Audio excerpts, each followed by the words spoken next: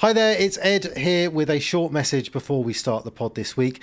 Did you know that our most informed investors get insights, articles, and investment ideas from Tom, me, and the team sent directly to them via email, and it is completely free. You can join them. Just subscribe at fidelity.co.uk/newsletters. In this week's market update, the autumn statement is the main focus on this side of the Atlantic, while the US prepares for a short Thanksgiving week. Markets have continued to bounce back as better than expected inflation data on both sides of the Atlantic have confirmed investors' belief that central banks are now done with monetary tightening. The S&P 500 has risen by 10% since the end of October, clawing back almost all of its losses during the July to October correction. The US benchmark is now back within spitting distance of its late 2021 post-pandemic high point. It's a slightly different story here in the UK, where the FTSE 100 remains 500 points or so below its high point of 8,000 reached in February this year. But here too, the market has regained its previous pandemic high, and the market is well off its recent low at the end of October. Last week saw US inflation resume its downward path, falling from 3.7% to 3.2%, while over here, a bigger than expected fall in the CPI from 6.7% to 4.6% showed that the UK is no longer quite the inflation outlier it has been. That's changed the outlook for the direction of interest rates significantly. The consensus is now that rates will be falling again by the middle of next year, a big change in just a few weeks from the previous belief that rates would stay high throughout 2024 and only really start easing in 2025. This week, we get to see the minutes from the Federal Reserve's meeting 10 days ago when the US Central Bank kept rates on hold for a second consecutive meeting. At the press conference after that meeting, Fed Chair Jay Powell warned that stronger economic data might yet force a further hike in rates. But the subsequent fall in inflation has changed that narrative in a more dovish direction. The Fed minutes are the main event in the US this week because Thursday brings the Thanksgiving holiday, which traditionally carries over into Friday for a long weekend when the main focus is on Black Friday and the traditional start of the Christmas shopping season. In reality, Black Friday is less of a day now than a longer running opportunity for retailers to drum up trade and kickstart the festive spending season. Certainly over here, retailers are in need of a boost, as last week's retail sales data showing the weakest performance since February 2021, when the UK was in its third long winter lockdown, nearly a year into the COVID pandemic. The volume of goods sold fell by 0.3% last month, with shoppers buying less fuel and food as the cost of living crisis continues to bite, particularly in those two areas. Energy and food have suffered the greatest inflation rates of all over the past 2 years of rising prices. Retail sales are just the latest indicator in a series of data showing a stagnating economy.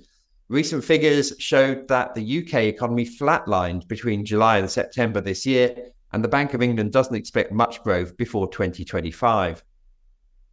That's the backdrop for the UK's big fiscal event this week, the autumn statement. This year's autumn budget is particularly in focus because it's likely to be one of the last opportunities for the government to put in place any crowd-pleasing tax and spend measures ahead of next year's likely general election. In theory, the election doesn't have to be held until January 2025, but in reality, no government chooses to go to the country in the winter, so a vote is more likely to be held in either May or June, or the early autumn in September or October at the latest.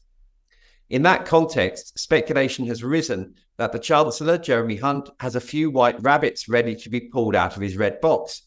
Areas in focus include the UK's complicated ISA regime, with the odds shortening on a simplification of the rules that currently prevent investors from putting money into ISAs from more than one provider in any tax year.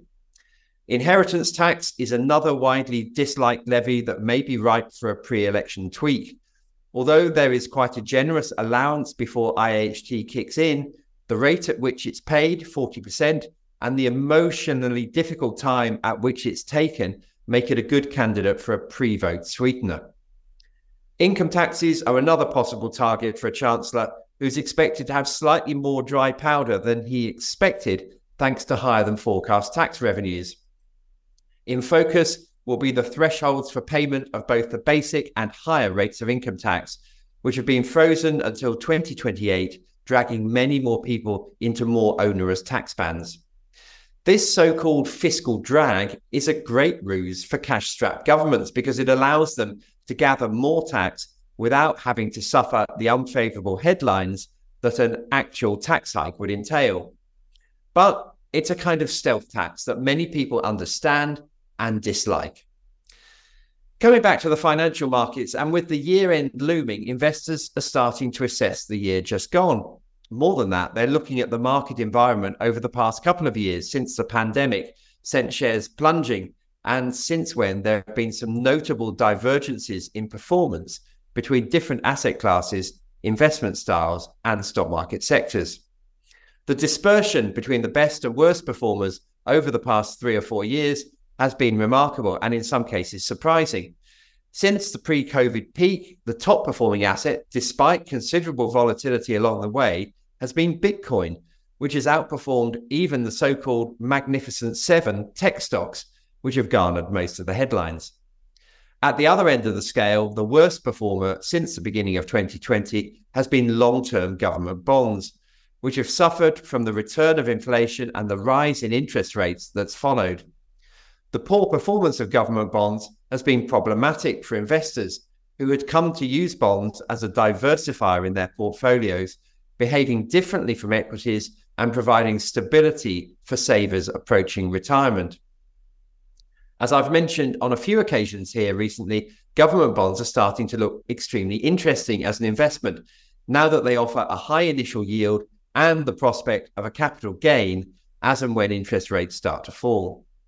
Lower rates make the fixed income on offer by bonds look more attractive, and all other things being equal, tend to push their prices higher. It's been calculated that if the S&P 500 consisted solely of the biggest 7 tech stocks, it would today be worth over 9,300, more than twice its actual level, starting from the pre-COVID peak.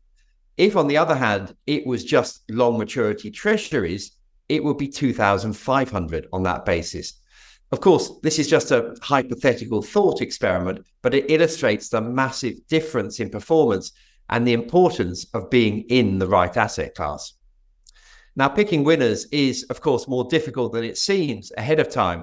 So the best most investors can hope for is that they at least capture some of that outperformance. And the only way of ensuring that is to be well diversified between assets and between regions.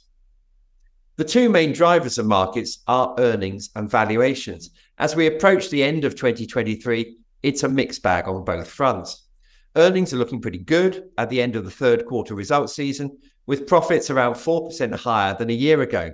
That compares with a 3% fall in the first quarter and a 6% decline in the second. The cloud around that silver lining is that the double-digit forecasts for 2024 and 2025 are starting to come in a bit as investors begin to factor in the likelihood of recession on both sides of the pond next year. As for valuations, while not excessively high, the current rating of the US market, 19 times forecast earnings, is higher than might sensibly be implied by the current higher for longer interest rate environment.